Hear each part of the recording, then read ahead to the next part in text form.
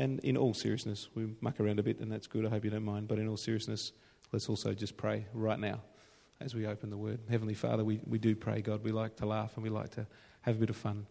But in the midst of all of that, Lord Jesus, we want to be completely focused on you. And whilst we enjoy a lot of laughter, and you must too because you created us, God, we pray that in the midst of all of that, we would see what you want to say to us today. We would hear what you want to say to us today. We would feel and sense what you want to say to us today. And God, we pray that as we read your word, that not just the words, but the spirit of the word of God, the spirit of your truth would become evident to us, would leap off the page and jump into our spirit, Lord Jesus, helping us to change and be the people you want us to be. Bless us right now in your mighty name. Thank you, God. Amen. I wanted to remind you of something this morning by way of introduction. I just started writing this and I thought, yeah, I'm going to go there. We gather together here like this on a Sunday morning. Why? Why? Because we believe in God. God, the creator of the world, God, our Father, and God, our Saviour. We don't have all the answers. Might surprise you to know that. Smile at the person next to you. We don't have all the answers. We're still learning. We come together to read the Word, the Bible. We come together to pray. We come together to sing. We bring ourselves to this place. We bring our offerings to this place. We bring our heart to this place. We bring our mess to this place. We bring our mismanagement to this place.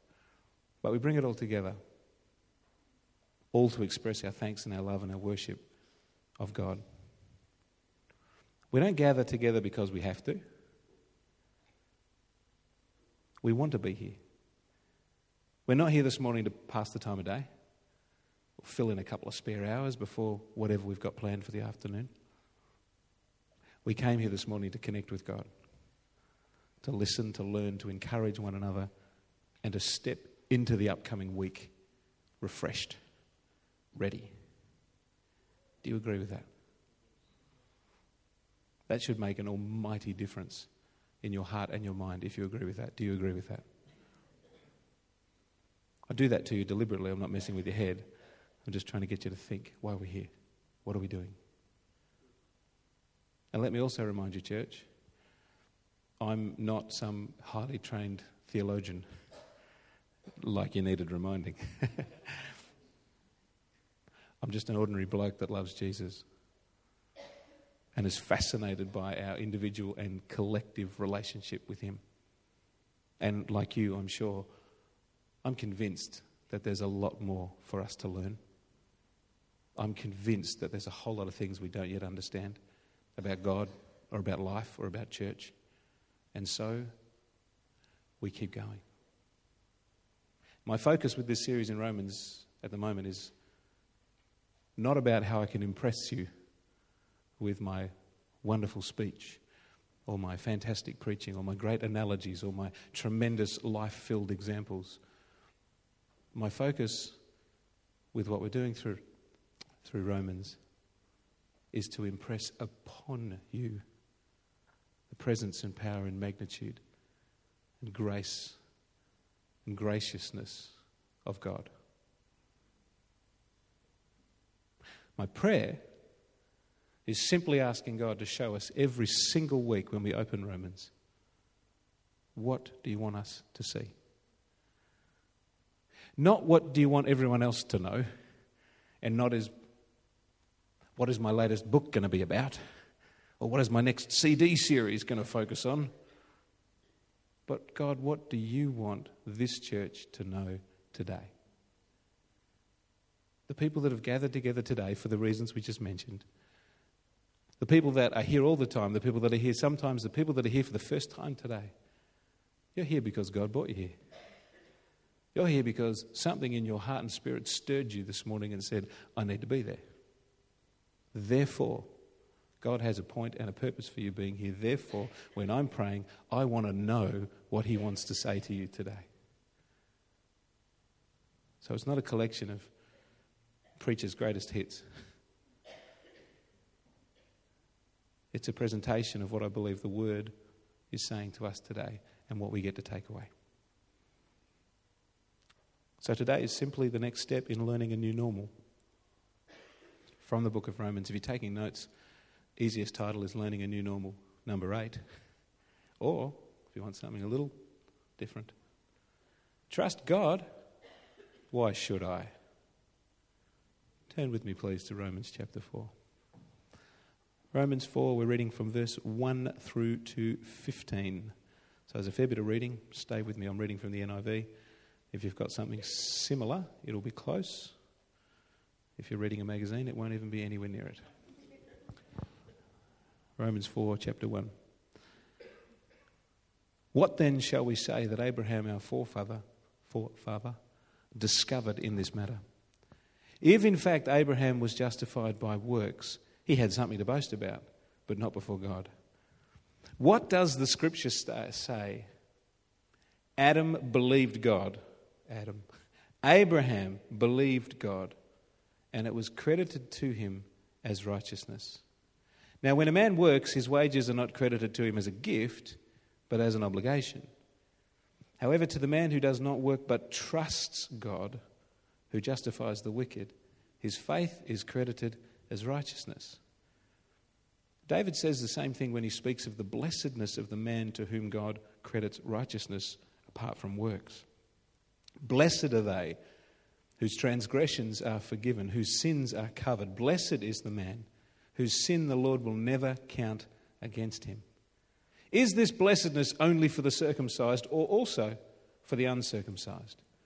We have been saying that Abraham's faith was credited to him as righteousness. Under what circumstances was it credited?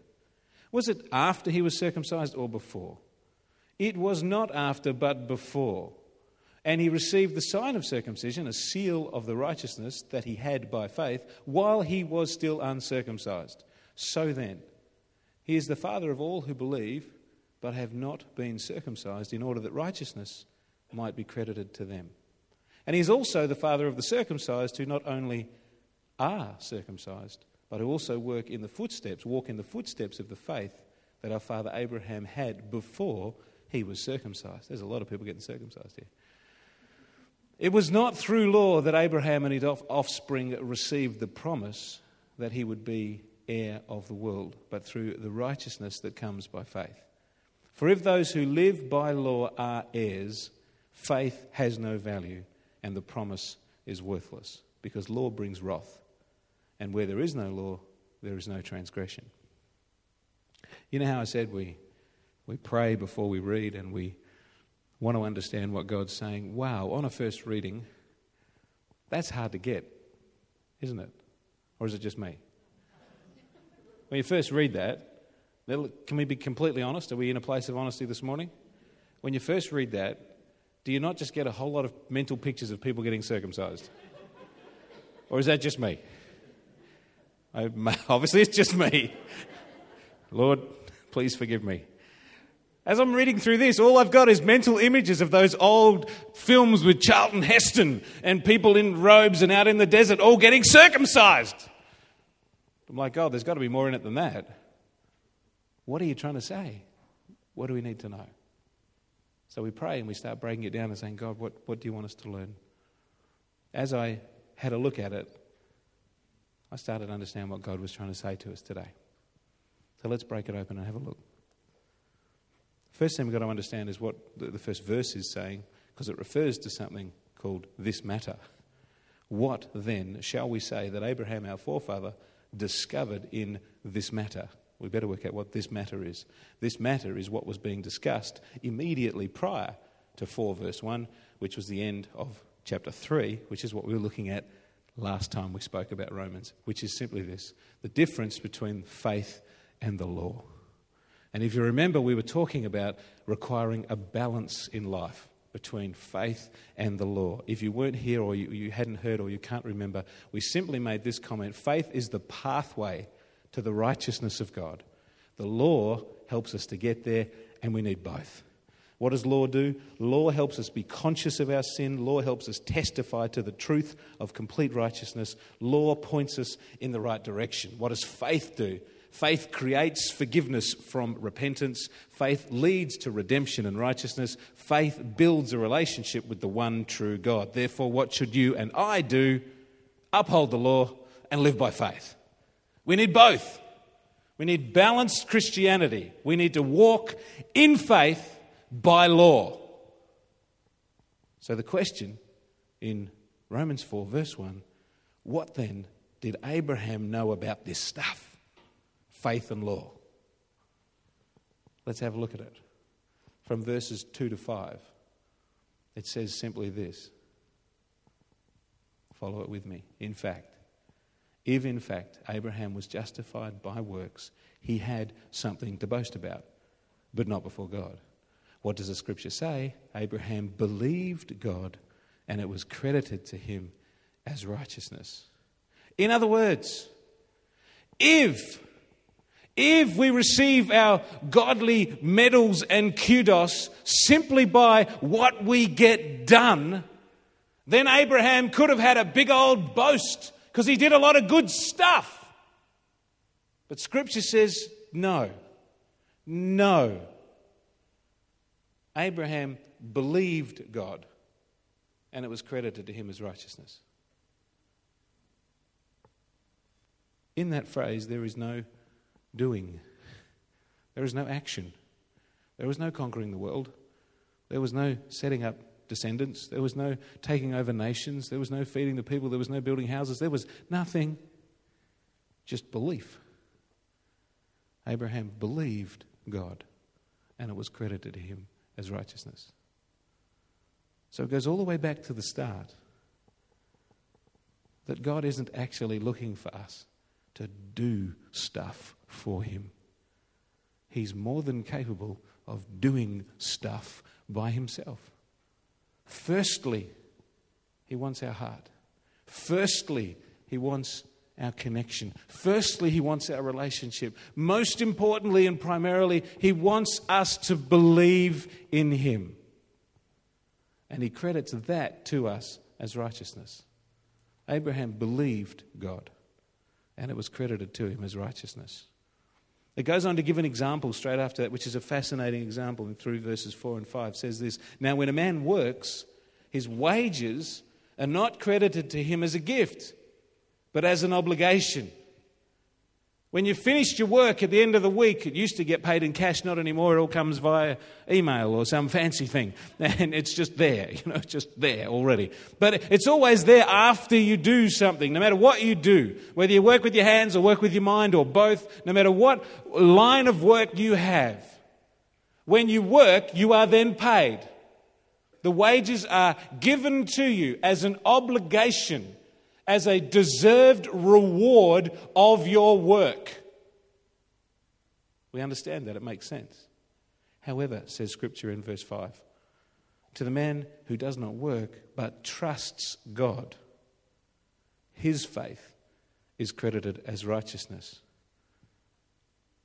Now, please understand that doesn't mean lose your job, get away from your job and sit at home and do nothing. That's not what it's saying. The man who does not work. Idleness, laziness is not what it's talking about. What it's talking about is the man who doesn't think that his work earns him points with God. If we are in a mindset that says the more I do, the more I achieve, the more stuff I can put on my godly plate, like my scout shirt with my badges all sewn all over it, the more things I achieve, the better off I'm going to be. Well, the Bible says no. To the man who does not work, think that that's the answer, but instead trusts God. Instead trusts God. His faith is credited as righteousness. Think about it this way: working hard, having that kind of job-like attitude with God doesn't cut it. Because having a job-like attitude means we receive deserved wages, the obligation of payment. But trusting God, we don't receive deserved wages. We receive completely undeserved righteousness. And it's not an obligation, it's a gift. It's a gift. So work hard, with a job-like attitude to get our deserved obligation. Or trust God, believe in God, work with Him, and receive the undeserved righteousness, which is a gift. Wow. I think that's maybe why the focus of what God's been saying to me personally over the last month or so, and I've shared some of it with you from Isaiah 30, particularly verse 15, is so succinct and straight to the point. In repentance and rest is your salvation. In quietness and trust is your strength. Read as in the Tim version, God speaking to Tim, you just get to listen for a second. Sit down, shut up, I'm more than capable. That wasn't me talking to you, by the way. You okay? Just want to check. You went all serious on me for a minute. Just poke the person next to you. I'm still here. Quick, do it. Thank you. In repentance and rest is your salvation. In quietness and trust is your strength. A few weeks ago we mentioned that being a representative of God means accepting the trust that He places in you and I. Realising that God trusts us with the role of sharing His love with others. Well, today we need to turn that around and see it from the other side. Not only does God trust us, we need to trust God. And that's a lot harder. Quote that I've used before, trust appears when we place what we value in the hands of another. Trust appears when we place what we value in the hands of another. So we know that God has placed in my hands, in our hands, the responsibility, the opportunity to represent Him. We get that. He's placed in our hands that which He values very highly. Truth, life, love. God trusts me. God trusts you. The question is, can I place in His hands that which I value greatly? Me, my life, my future, my family. Can I trust God? Have you ever played the trust game? You know, where you, probably in youth group or somewhere. For me it was theatre and getting to know you in casts and things.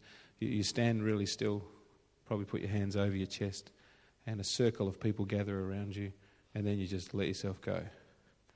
And you have to not stumble. You have to basically trust that one or more people in that circle will hold you up and just gently push you back up again. And you keep your eyes closed and you just fall from one place to another, and they just gently push you back up again. Sounds really easy. Anyone ever done it? It's quite freaky because we're not very good with trust. As people, we're not very good with trust. We can actually theologically accept that God trusts us. It's very hard for us to trust God. Am I just talking to myself? No? Because I'm happy to take the rap on this one, but I've got a funny feeling I've got some friends. It's very hard for us to trust God. Have you ever said this to yourself? I know you can do it, God, but are you going to do it for me? Trust in the dictionary is defined this way: the confidence, reliance, hope and dependence placed on the character, ability, strength and truth of something. Character, ability, strength and truth. Trust God, why should I? Well, do I believe in the character, ability, strength and truth of God? We've had a bit of a look at the character of God over the last couple of years. Do we believe in the character of God? Do we believe in His ability? Do we believe that God is who He says He is? Well, yeah, I believe in the truth of God, the strength of God, the ability of God, the character of God. I do, but I've been let down. Ask yourself this really, really hard question. Has God ever let you down? Now seriously, have a think about this in your own mind for a minute. People have let you down. People have let me down. I've let people down. People have let you down. Circumstances have hurt. Circumstances have got messy. For you, for me, for life, for all sorts of reasons. But has God actually ever let you down? I would challenge you to think that through. Because I did. And I had to get to the place of saying, you know what? I'm really sorry, God. You've never let me down. You have never, ever let me down. What you said you would do, you've done. How you said you would behave, you have. Every time. God is a consistent God. Full of love, full of grace. He is not a man that he would lie. He is not a man that he would change his mind. God has never let me down. And I would challenge you to have a think through it yourself, because we use that as an excuse not to trust God. So I don't think I can trust you, God, because... And we name a circumstance or a situation or a place or a time where things didn't work. But if you actually have a look at those things, those circumstances, they were either driven by people or by you. It wasn't God. God will not let you down. And if that's the case, if I know the character of God, if I've got some clue as to his ability, if I can see his strength both in Scripture and in experience, if I understand that the truth will set me free, if I grasp something of how huge God is, then there should be nothing stopping me trusting God. Nothing. David Meese wrote a beautiful song back when I was a teenager, back in 1989. Days of great fashion, big hair, believe it or not. He wrote a beautiful song called Learning to Trust, which talks exactly about this situation. It talks about how a father should behave, how a mother should behave, and yet what we experience in a family. And therefore, God, I'm learning to trust in you. It talks about how life messes around with us and how circumstances don't quite go the way we wanted them to, and therefore, I'm learning to trust in you. I'm learning to trust in you. What does it say? But I'm finding it hard to do. It's so hard to completely trust God. And if at this stage, by the way, of this message, you're thinking, oh good, he's going to give us 12 keys to learning to trust God, well, you're in the wrong place at the wrong time. Because all I'm going to say about it today, about this part, I felt very clearly not to put together a series of teaching points on how to learn to trust. Simply to say, trust is an issue of faith. Trust is an issue of faith. And it simply requires us to step outside of ourselves and believe. If you're struggling to trust God, ask yourself this question: do I believe in God? Do I believe in God? Do I believe in his character, ability, strength, and truth? If the answer is yes, then I should trust God. It's hard, but it requires actually stepping outside of my limitations, stepping outside of my own box, stepping outside of my confusion, stepping outside of my hesitation, stepping outside of my lack of self-confidence. Step outside that and say, but I trust you, God, because I believe in you. Your character is demonstrated. Your truth is recorded for history. You created the world. This whole deal is because of you. Your character, your truth, your strength, your abilities are not under question. So why don't I trust you? Only because of the stuff going on in me. So I've got to get rid of the stuff in me to make me free to trust in you. Trust God. Why should I? Because he's real and he loves you. And because there's an amazing result that happens if we trust him. What is the result of trusting God? As we said before, trust actually means accepting the gift, the free and undeserved gift of God's love and righteousness. Accepting the gift, trusting God. Well, what comes with that? Let's keep reading the next few verses in Romans 4 and we see what comes with that. Verses 6, 7 and 8. David says the same thing when he speaks of the blessedness of the man to whom God credits righteousness apart from works.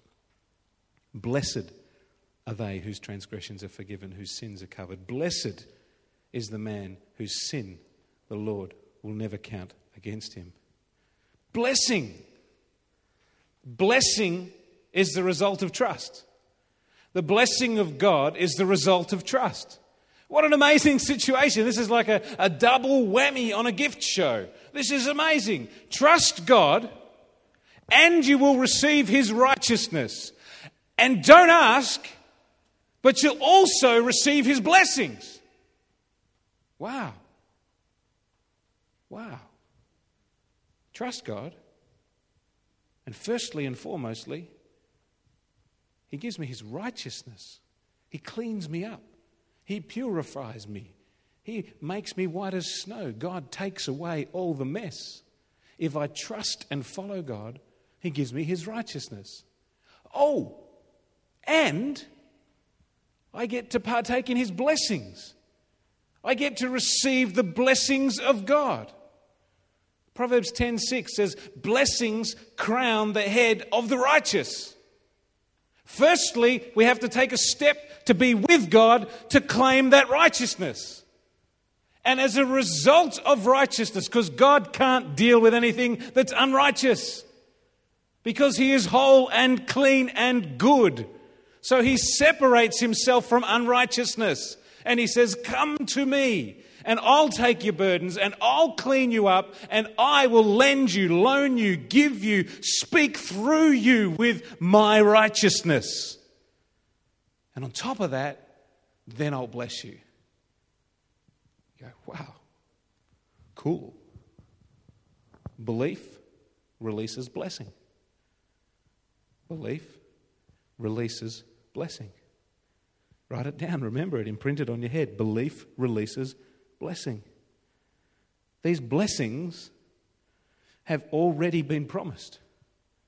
The blessings of God are recorded and promised and laid out and prepared, but it takes our belief to release them.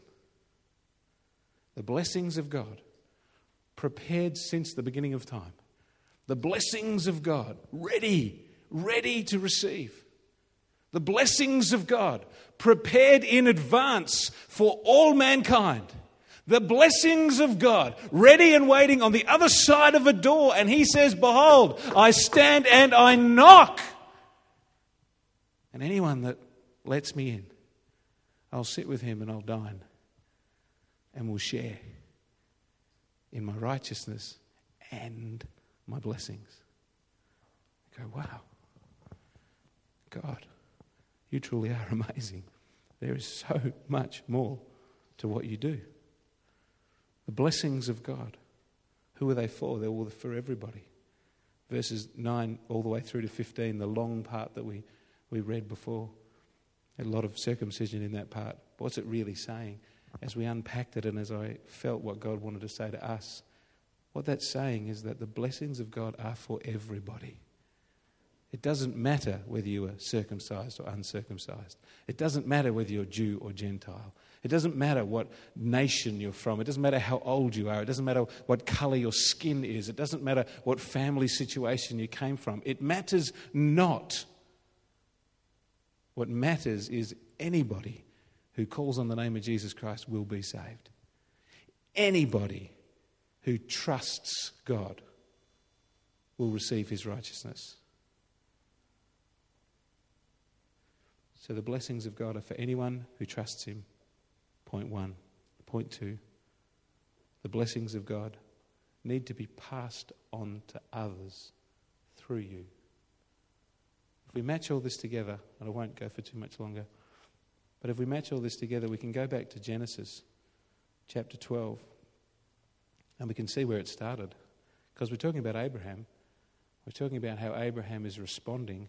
And if we go right back to the very, very start of Abraham's life, Genesis 12, verses 1, 2 and 3, just 3 simple verses. The Lord said to Abram, remembering his name had not yet been changed. The Lord said to Abram, leave your country, your people and your father's household, and go to the land that I will show you, and I will make you into a great nation, and I will bless you. And I will make your name great, and you will be a blessing. And I will bless those who bless you, and whoever curses you I will curse, and all peoples on earth will be blessed through you. The blessings that we receive are then to be passed on. It's not a dam. It's not a finished product. You and I are not the receiver of all of God's blessings. We are part of the receiving of God's blessings. It goes on and on and on. You and I didn't start it, and we sure ain't going to stop it. We're just part of the process of God as he relates to us and chooses to bring us into his righteousness and bless us and others. You want to be blessed? Start believing, start living in trust. What does it look like, this blessing of God? Many, many examples in Scripture, many ways that we could talk that through. That's another 63 messages, but just briefly, just as we close in a second, I found one great description. There's lots. This is just one. From Ezekiel 34. I'll just read it to you. If you're writing, it's in Ezekiel 34, 25 to 31. A description of the blessing of God. God speaking to his people. And I will make a covenant of peace with them, and rid the land of wild beasts, so that they may live in the desert and sleep in the forests in safety. And I will bless them and the places surrounding them. And I will send down showers in season. There will be showers of blessing. The trees of the field will yield their fruit, and the ground will yield its crops, and the people will be secure in their land. And they will know that I am the Lord, when I break the bars of the yoke and rescue them from the hands of those who have enslaved them. And they will no longer be plundered by the nations, nor will wild animals devour them. They will live in safety, and no one will make them afraid. And I will provide for them a land renowned for its crops, and they will no longer be victims of famine in the land or bear the scorn of the nations. And then they will know that I, the Lord their God, am with them, and that they, the house of Israel, are my people, declares the sovereign Lord. You, my sheep, the sheep of my pasture, are my people, and I am your God, declares the sovereign Lord. A covenant, an agreement full of peace, safety, provision, security, freedom, communion with God, relationship with God. That sounds like a pretty great blessing.